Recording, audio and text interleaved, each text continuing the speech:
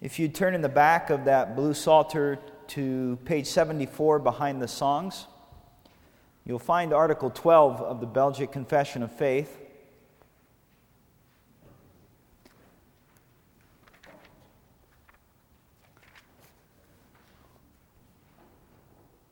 We'll go along here to Article 12, seeing that we have said enough this time around about the doctrine of the Trinity and, of course, the divinity of Christ and of the Holy Spirit in connection with that doctrine. So Article 12, we'll just read this article and then turn to the Scripture following that. I'll read it. You may follow along. We believe that the Father, by the Word, that is, by His Son, has created of nothing the heaven, the earth, and all creatures when it seemed good unto Him, giving unto every creature its being, shape, form, and several offices to serve its Creator. That He also still upholds and governs them by His eternal providence and infinite power for the service of mankind, to the end that man may serve his God.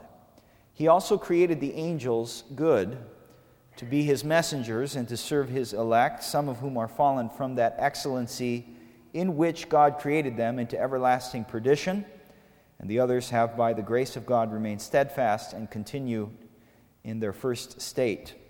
The devils and evil spirits are so depraved that they are enemies of God and of every good thing, to the utmost of their power as murderers, watching to ruin the church and every member thereof, and by their wicked stratagems to destroy all, and are therefore by their own wickedness adjudged to eternal damnation, daily expecting their horrible torments. Therefore we reject and abhor the error of the Sadducees, who deny the existence of spirits and angels, and also that of the Manichees, who assert that the devils have their origin of themselves, and that they are wicked of their own nature, without having been corrupted. That introduces us to the theme of God's creation in the Belgic Confession, and we turn with reverence to the word of the Lord in Genesis chapter 1 tonight.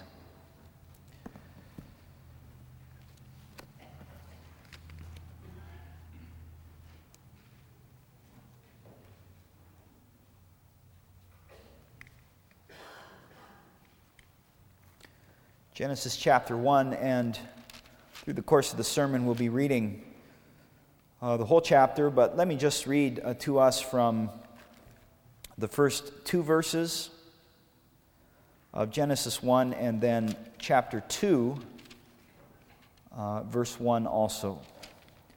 This is God's word. In the beginning, God created the heavens and the earth. Now the earth was formless and empty, and darkness was over the surface of the deep, and the Spirit of God was hovering over the waters. And chapter 2. Thus the heavens and the earth were completed in all their vast array. So far the reading of God's holy word. Congregation of the Lord Jesus Christ. All of the creation, from its beauty to its breadth to its order and its intricacies, all of creation is a magnificent, awe-inspiring theater for the manifestation of God's majesty and glory. In other words, God made everything to put Himself on display.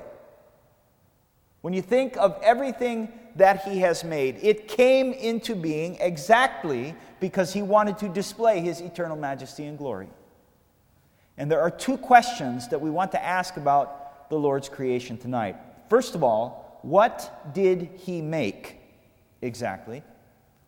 And second, how does He describe the creation which He has made? How does He describe it to us who are part of His creation that keeps us awestruck at His majesty and His glory when we think about Him creating it? So what did He make, and then how does He describe what He made in order to focus our minds on the fact that all of their creation really does display His majesty and glory? Those are the two questions. First of all, what did God make?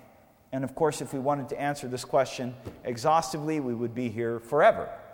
because if you want to describe in detail all of the things that he has made, not just the visible things, but the invisible things, you want to describe all the laws that he upholds to direct everything that goes on in his world, will be here forever. So obviously we're looking to answer this question specifically, what exactly did God make? And let's look at Genesis 1:1. The question that we're asking really is, what does Genesis 1:1 say that God made? In the beginning, God created the heavens and the earth. In the beginning, God created the heavens and the earth. Well, what is the heavens and the earth? What does that mean? Different interpreters have understood Genesis 1:1 differently, but we're going to say tonight that when the Scripture tells us that in the beginning God created the heavens and the earth, what it means is that God has created two registers or two realms of reality. And one realm of reality is the invisible realm in which He, with all of His angels, will dwell. And that's called, in Genesis 1:1, the heavens. And then all of the visible things that we see in the world, including the sky and the universe, and what sometimes the Scripture itself calls the heavens, are here in Genesis 1:1 categorized as the earth. Now, this is important to understand because we must know that God Himself existed from all of eternity, even before the invisible realm of the heavens, and which of course includes all of the angels who dwell in that invisible realm. God Himself dwelt in Himself from all of eternity before anything beside Himself, Father, Son, and Holy Spirit, came into being. When Moses says, in the beginning God created the heavens and the earth, Moses, under inspiration of the Holy Spirit, is saying that God first created all of the invisible realm in which He would dwell, along with all the spirits who are invisible. And then He created the earth. That is everything visible. That's all of the universe and the vast expanse that we are able to see and to detect with our senses. God created the heavens and the earth. He was eternally before all of that. And He alone existed from all of eternity. He needed to create the invisible realm in which He dwells. How do we know this? We'll turn to Genesis 2, verse 1. And think specifically of how the language of chapter 2, verse 1 reflects what was in Genesis 1:1. Thus, after telling the story, thus the heavens and the earth were completed in all of their vast array. The heavens and the earth were completed in all of their vast array. Now keep your finger there and turn with me. I invite you to turn with me to Nehemiah chapter 9, verse 6. It's page 763 of the Bibles in the benches. This is the passage that it helps us to understand that Genesis 1:1 and Genesis 2:1, when it's talking about heavens and the earth, is talking about the invisible realm, the heavens, and the earth, the visible realm, anything that we can see, the vast expanse of all of the universe as we can see it and explore it and enjoy it. Nehemiah 9:6 is obviously, as you listen to this verse, Nehemiah 9:6 is obviously an explanation or an expansion of Genesis 2:1. I'm going to read Genesis 2:1 again first, and listen. Thus the heavens and the earth were completed in all their vast array. Now Nehemiah 9:6. You alone are the Lord. You made the heavens, even the highest heavens, and all their starry host, the earth and all that is on it, the seas and all that is in them. You give life to everything, and the multitudes of heaven worship you. Now this passage sounds very much like, has a lot of very familiar vocabulary to Genesis chapter 2, verse 1. It's talking about the Lord having completed all of His creation in all of its vast array and all of its beauty and its variety. But look at the two kinds of reality that are recorded here in Nehemiah 9:6 that God created. You alone are the Lord, and first of all we have described here what is visible. What is, according to Genesis 2:1 and 1:1, the earth. You alone are the Lord. You made the heavens. Now, what heavens is it talking about? Even the highest heavens and all their starry hosts. That's the heavens that are visible to us. So that's what we look out like in space. And we see all the starry hosts. We see the stars. And the stars are in the heavens. That's in the sky or in outer space or whatever name that people will use to describe it. You alone are the Lord. You made the heavens, even the highest heavens, and all their starry hosts, the earth and all that is on it, the seas and all that is in them, all of that. The heavens that we see, the starry hosts that are in those heavens, the earth and all that is on it, the seas and all that is in them. You give life to everything. What we're saying is that is referring to the earth in the categories of Genesis 1:1 and 2:1, the heavens and the earth, all of those things visible. But also in Nehemiah 9:6, it says, you, Lord, made the multitudes of heaven that worship you. Now, what heaven is that talking about? Well, we know that sun and the moon and the stars don't worship the Lord actively. When the Scripture talks about the sun and moon and stars worshiping Him, they're personifying those things. But what multitudes of heaven worship the Lord? Well, it's the angelic beings, isn't it? The spirits who have been created to worship Him constantly. Some of the angels we read of in heaven, that's why they were created, to constantly be around the throne of the living God and to praise Him continually. Now, we don't see them, do we? But they're real. They exist. They are spiritual beings existing in the invisible realm. The multitudes of heaven, Nehemiah 9:6. And that use of heaven is what we find in Genesis 1:1 and Genesis 2:1. The heavens and the earth were completed in all their vast array. So we're saying that in the beginning God created the heavens and the earth. Refers to God creating the invisible realm, first of all, in which He dwells, in which all of the spirits dwell, in which the saints who have called to go home with the Lord before the final resurrection, where they dwell along with God right now. That is the heavens that have been created, and the earth is all of the things that we see. This is what He has made.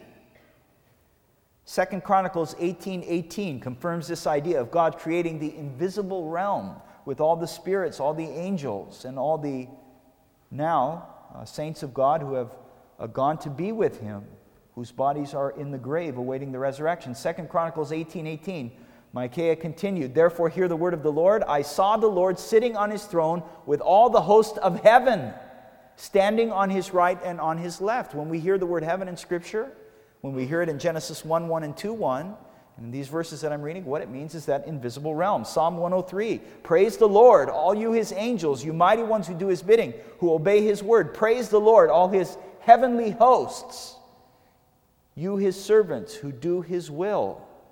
There's that word heaven to describe the area where the spirits live, where God Himself dwells, that's invisible to us. Psalm 148:2, "Praise Him, all His angels. Praise Him, all His heavenly hosts."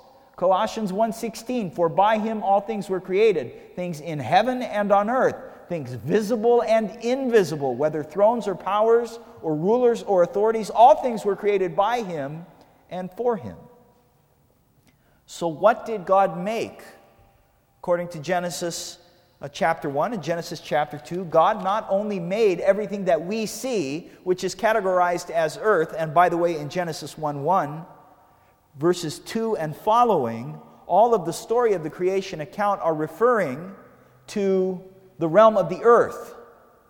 So even the sky, which can be, and the things that are labeled throughout the Genesis chapter 1 as the heavens, are not referring to that invisible realm where all the angels dwell, but they're referring to the visible realm, the earth. But that is what God has created. The invisible realm, He is Lord of that. He is Lord over the visible realm. That is what God has made. He is the Lord over all of it. How does, this is our second question tonight, how does God describe His creation to us who are part of that creation to keep us awestruck at His majesty and His glory? Now, this is sort of a strange question, but I want to tell you why it's important. I mean, it's an objective fact, it's the truth, that God made everything, that all of the creation is a grand theater for Him to display His glory. But it's not just that it's self-evident that He is glorious through His creation, although we've said that's true as we went on before. People who walk around in the world, they don't have an excuse for rejecting God or not believing in the true God, because they're walking around in His creation, and that is evidence enough that He is real. And it points to His truth and His majesty. But what we're saying here is, God actually describes His own creation and His relationship to his creation in a way that for us who are sensitive to the revelation, the Word of God, us who by the power of the Spirit have the Word of God, when we are sensitive to how he describes it, he even refines in our own thinking how all of the creation is made for his glory and how he transcends all of it. Let me tell you what we're talking about. How does he describe his creation so that we are even the more awestruck at his majesty and glory? Well, look at how he describes in Genesis chapter 1 creating the earth. Now, notice we said, Genesis 1:1, in the beginning God created the heavens, the invisible realm, in which he and all the angels dwell, and the earth. And then everything in verse 2 and following is talking about the realm of the earth, the visible things. Now look at how he goes about describing creating the earth. What you're going to see is a pattern emerging here. What he does is he creates a kingdom on each of the first 3 days. And then on the next 3 days, he creates a king to rule over each of those kingdoms. Let's look at day 1. We're looking for God to create a kingdom and then place particular kings over that kingdom, and a pattern will emerge. Day 1, verse 3. God said, "Let there be light," and there was light. God saw that the light was good, and he separated the light from darkness, and God called the light day, and the darkness he called night, and there was evening, and there was morning the first day. So on the first day, it's very obvious. God creates light, he speaks light into being, he separates the light from the darkness, he says there's light and there's darkness. That's what's there. That's the first kingdom that he creates. What happens on day 2, verses 6 through 8? "Let there be an expanse between the waters to separate water from water." So God made the expanse and separated the water under the expanse from the water above it, and it was so, and he called the expanse sky. And there was evening and there was morning the second day. So what do we have? First of all, we have light created, then we have separation from light and darkness. That's one kingdom. Now here's another kingdom. It's the kingdom of the waters. The expanse separating the waters called the sky. Day 3, verses 9 through 13. God said, "Let the water under the sky be gathered to one place, and let dry ground appear." And it was so. And God called the dry ground land, and the gathered waters he called seas. And God saw that it was good. Then God said, "Let the land produce vegetation, seed-bearing plants, and trees on the land that bear fruit with seed in it, according to their various kinds." And it was so. The land produced vegetation, bearing seed according to their kinds, and trees bearing fruit with seed in it according to their kinds. And God saw that it was good, and there was evening and morning the third day. What we're saying here is that God has created now 3 kingdoms that need to be inhabited by a king. The first kingdom is the kingdom of light and darkness. The second kingdom is this expanse separating the waters called the sky. And the third kingdom is the dry land and seas appearing, and the vegetation that's flowing forward from the separation of the dry land and the sea. Now, let's see how the Lord populates these 3 kingdoms with their kings. And I want you to think about the language of kingship and ruling that is evident as he places the kings in their various realms of the creation. Day 4, verse 14. God said, "Let there be lights in the expanse of the sky to separate the night from the day, and let them serve as signs to mark seasons and days and years, and let them be lights in the expanse of the sky to give light on the earth." And it was so. Listen to this. God made 2 great lights, the greater light to govern. Hear that word? To rule, to govern the day, and the lesser light to govern, to rule the night. He also made the stars. God set them in the expanse of the sky to give light on the earth, to govern, to rule the day and the night, and to separate light from darkness. And God saw that it was good, and there was evening, and there was morning the 4th day. So on day 1, God makes the light, and he separates light from darkness. And on day 4, he places in that kingdom the rulers over that realm of creation, if you will. The sun, the moon, and the stars. The kingdom of light and darkness now have their kings. Then we do it again. Day 5 is going to correspond to day 2. Look at verse 20. God said, "Let the water teem with living creatures, let the birds fly above the earth across the expanse of the sky." So God created the great creatures of the sea and every living thing and every moving thing with which the water teems according to their kinds, and every winged bird according to its kind. And God saw that it was good, and God blessed them and said, "Be fruitful and increase in number, and fill the water in the seas, and let the birds increase in the earth." And there was evening and there was morning the 5th day. So you had on day 2 the kingdom, which was the expanse separating the waters called the sky. And on day 5, you have the fish and the birds taking their place in that realm of the creation. The kings ruling over that aspect of their kingdom. And then, of course, it culminates on day 6 and verse 24. God said, "Let the land produce living creatures according to their kinds, livestock, creatures that move along that ground, and wild animals each according to its kind." And it was so. God made the wild animals according to their kinds, the livestock according to their kinds, and all the creatures that move along the ground according to their kinds. And God saw that it was good. And God said, "Let us make man in our own image, in our likeness, and let them rule over the fish of the sea and the birds of the air, over the livestock, over all the earth, and over all the creatures that move along the ground." So God created man in his own image. In the image of God he created him. Male and female he created them. God blessed them and said to them, "Be fruitful and increase in number, fill the earth and subdue it. Rule," subdue it, you hear that? Kingly language. Rule, again, kingly language. "Rule over the fish of the sea and the birds of the air, and over every living creature that moves on the ground." God said, "I give you every seed-bearing plant on the face of the whole earth, and every tree that has fruit with seed in it, they will be yours. To all the beasts of the earth, and all the birds of the air, and all that move on the ground, everything that has the breath of life in it, I give every green plant for food." And it was so. And God saw all that he had made, and it was very good. And there was evening, and there was morning the 6th day. On day 3, he brought the dry land and the seas to appear and brought forth vegetation. And then on day 6, he brings the kings into that kingdom, the rulers into that realm, which are the land beasts who will live on the ground, and mankind, who will not only work the ground and subdue it, but will rule over all of the creation. So you see, there's this pattern here. All that to say, there's this pattern here. This is how God describes the creation of the world. He wants you to think about the idea that there are realms and kingdoms being created that are then populated and ruled over by the kings appointed to rule over them. And then comes the climax of this series of kingdoms being created and kings ruling over those realms. The climax of this picture of God's creation is what? It's verses 1 through 3 of chapter 2. "The heavens and the earth were completed in all their vast array." And listen, by the 7th day, the Lord tells us, he had finished the work that he had been doing. So on the 7th day, he rested from all of his work, and he blessed the seventh day and made it holy, because on it he rested from all the work of the creating that he had done. Well, what does it mean that God rested? Think about that for a minute. Obviously, God did not get tired.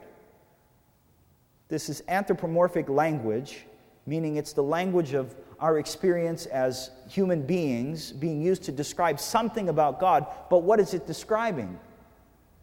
Well, certainly in one sense, we know from our experience that when we're called to do our work, and maybe we do our work well, and we become physically weary, and we sit back on the couch, and we think about what we did, and we take pride in it. Right? We're satisfied because the Lord has called us to do a particular task as we go about in the creation, and we find fulfillment in doing our work. Of course, it's always mixed in with the common curse that we suffer under, but we know in a sense what it means to rest from our work. It's not just that we're tired, it's that we're satisfied with what we've done. But you see, it's more than that here.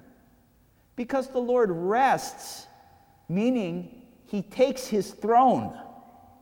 He is the one who demonstrates himself to be the culmination of this pattern of kingdoms being created and their kings being placed in it. And you see, the kings get progressively more mighty and more significant. I mean, first, you just have the sun, the moon, and the stars. And then you have things that have the breath of life, the fish and the birds. And then you have the crawling things, the land beasts, culminating in what? The great creation king, which is man, made in the image of God. And then you come to the height of this series, is the glorious king. He sets over all of the realm that he has created. It's all big one kingdom, and he sits down on his throne, which is the creation, and he says to everybody, "Look what I have done. I am the Lord. I am eternally righteous and majestic and powerful, and look what I have done." And this is how he describes his creation. as being enthroned in Micah 1:2, for example. Hear, O peoples, all of you listen, O earth and all who are in it, that the sovereign Lord may witness. The Lord is from his holy temple. Look, the Lord is coming from his dwelling place. He comes down and treads the high places of the earth. And there it's describing, what does it mean? The Lord is coming from his holy temple. Well, that's the invisible realm that he's talking about. He has made the invisible realm and all of the earth that we read about in Genesis 1 as his dwelling place. It's his throne. It's his great palace to show everybody that he's the king. Isaiah 66, it's even more clear. This is what the Lord says. Heaven is my throne. Speaking of the invisible realm, it's my throne. I made it so that you will see that I sit on it and I rule over everything. Heaven is my throne and the earth is my footstool. I have created it and I inhabit it to show you my splendor and my majesty. Where is the house that you are going to build for me? Where will my resting place be? Has not my hand made all these things so that they come into being, declares the Lord. So he has made all of the invisible realm. He has made all of the visible realm, the earth, and he has described it in the sense of him being the king, sitting down in all of his creation, which is his palace, sitting on it as his throne, dwelling in it, as the one who rules over all things. Now, the reason why he does that is really to combat the sinful understanding that we have of God, that he's basically like us, because this is the idea that we've inherited from our forefathers, or that God doesn't have a right to rule over his creation, and that we don't have to be submissive to what he says about himself. You see, that's all a lie. And he describes himself as the king dwelling on the throne of all of his creation in this palace which is all his creation, to combat this idea. What do I mean by that? Well, in the time of Moses' writing, let's get the timeline correct. Obviously, Moses is writing under inspiration of the Holy Spirit about the very beginnings of everything. I mean, nothing existed before what Moses is talking about happened. And then he created it. But a lot of time went by before, under inspiration of the Holy Spirit, Moses actually wrote these words. And obviously, Moses wrote these words much after the fall of our first father Adam, who was talked about in the story. One of the ways in which the ancient mythologies and the ancient pagan religions, which of course all of humanity was plunged into immediately after Adam fell, one of the ways in which they described the creation was that creation comes as a consequence of a god battling another god, and sort of a byproduct of the fight is that they're fighting, and spinning off from one of their battles after one of the gods is defeated is the creation of the world in which, over which this particular god rules.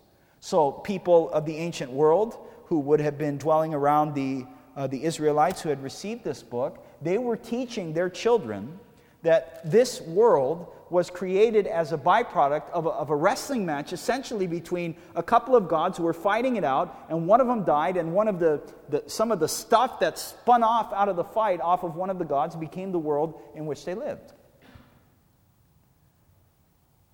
And so you see this idea of a god ruling over his creation, the way that the pagans described this world which spun off from the god was to say that this world was his throne, because he would sit on his throne in victory over the king that he had defeated.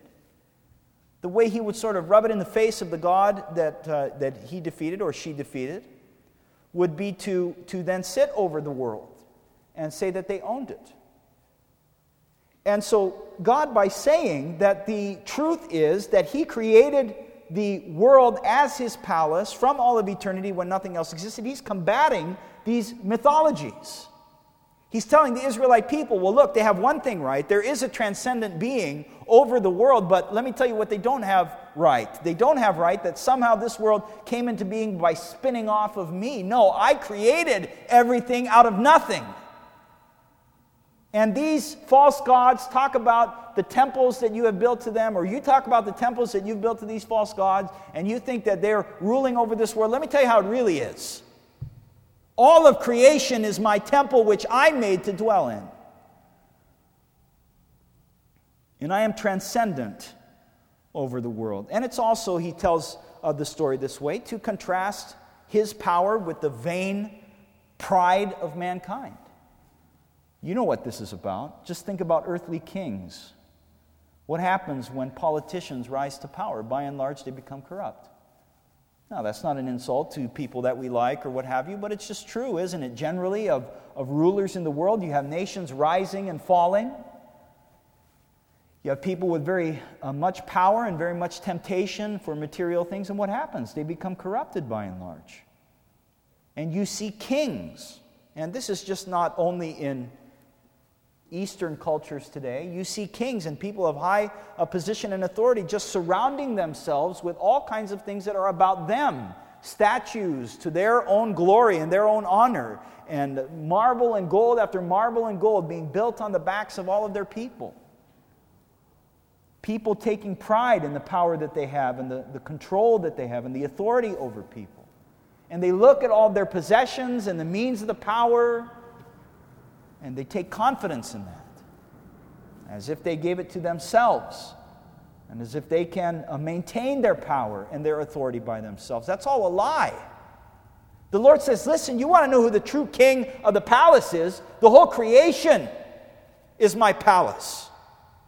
You show me any palace that man can build, and I'll show you the entire invisible realm, and I'll show you all of the earth that you can see, and then you tell me who's the king. You tell me who can harness the power of everything in this created world, and I will show you who can talk to me. All of the symbols of power and all of the great riches that kings and presidents and rulers of this world have would rise up to make their claims more boldly than they should, are defeated by how God presents himself as the king who sits in the palace, which is all of his creation, not just some little palace in some country, not just some White House on some East Coast. Hear, O peoples, all of you listen, O earth and all who are in it, that the sovereign Lord may witness against you, the Lord from his holy temple. Look, the Lord is coming from his dwelling place. He comes down and treads the high places of the earth. Heaven is my throne, and earth is my footstool. Where is the house that you will build for me, and where will my resting place be? My hand has made all these things. That's how they came into being, declares the Lord. He has made all of the invisible realms, all of the angels. He has made everything that we see, anything that we can even think of that's in truth and exists, he has made. And he reveals that he has made it as a king who makes it and then sits down on his throne over it, dwells in it to reveal to us that he is majestic and glorious. He is God. We are not. It is his world. And we have the privilege, by the grace of Christ, to be restored, to know him and serve him, our great heavenly King, all of our days. Amen. Let us pray.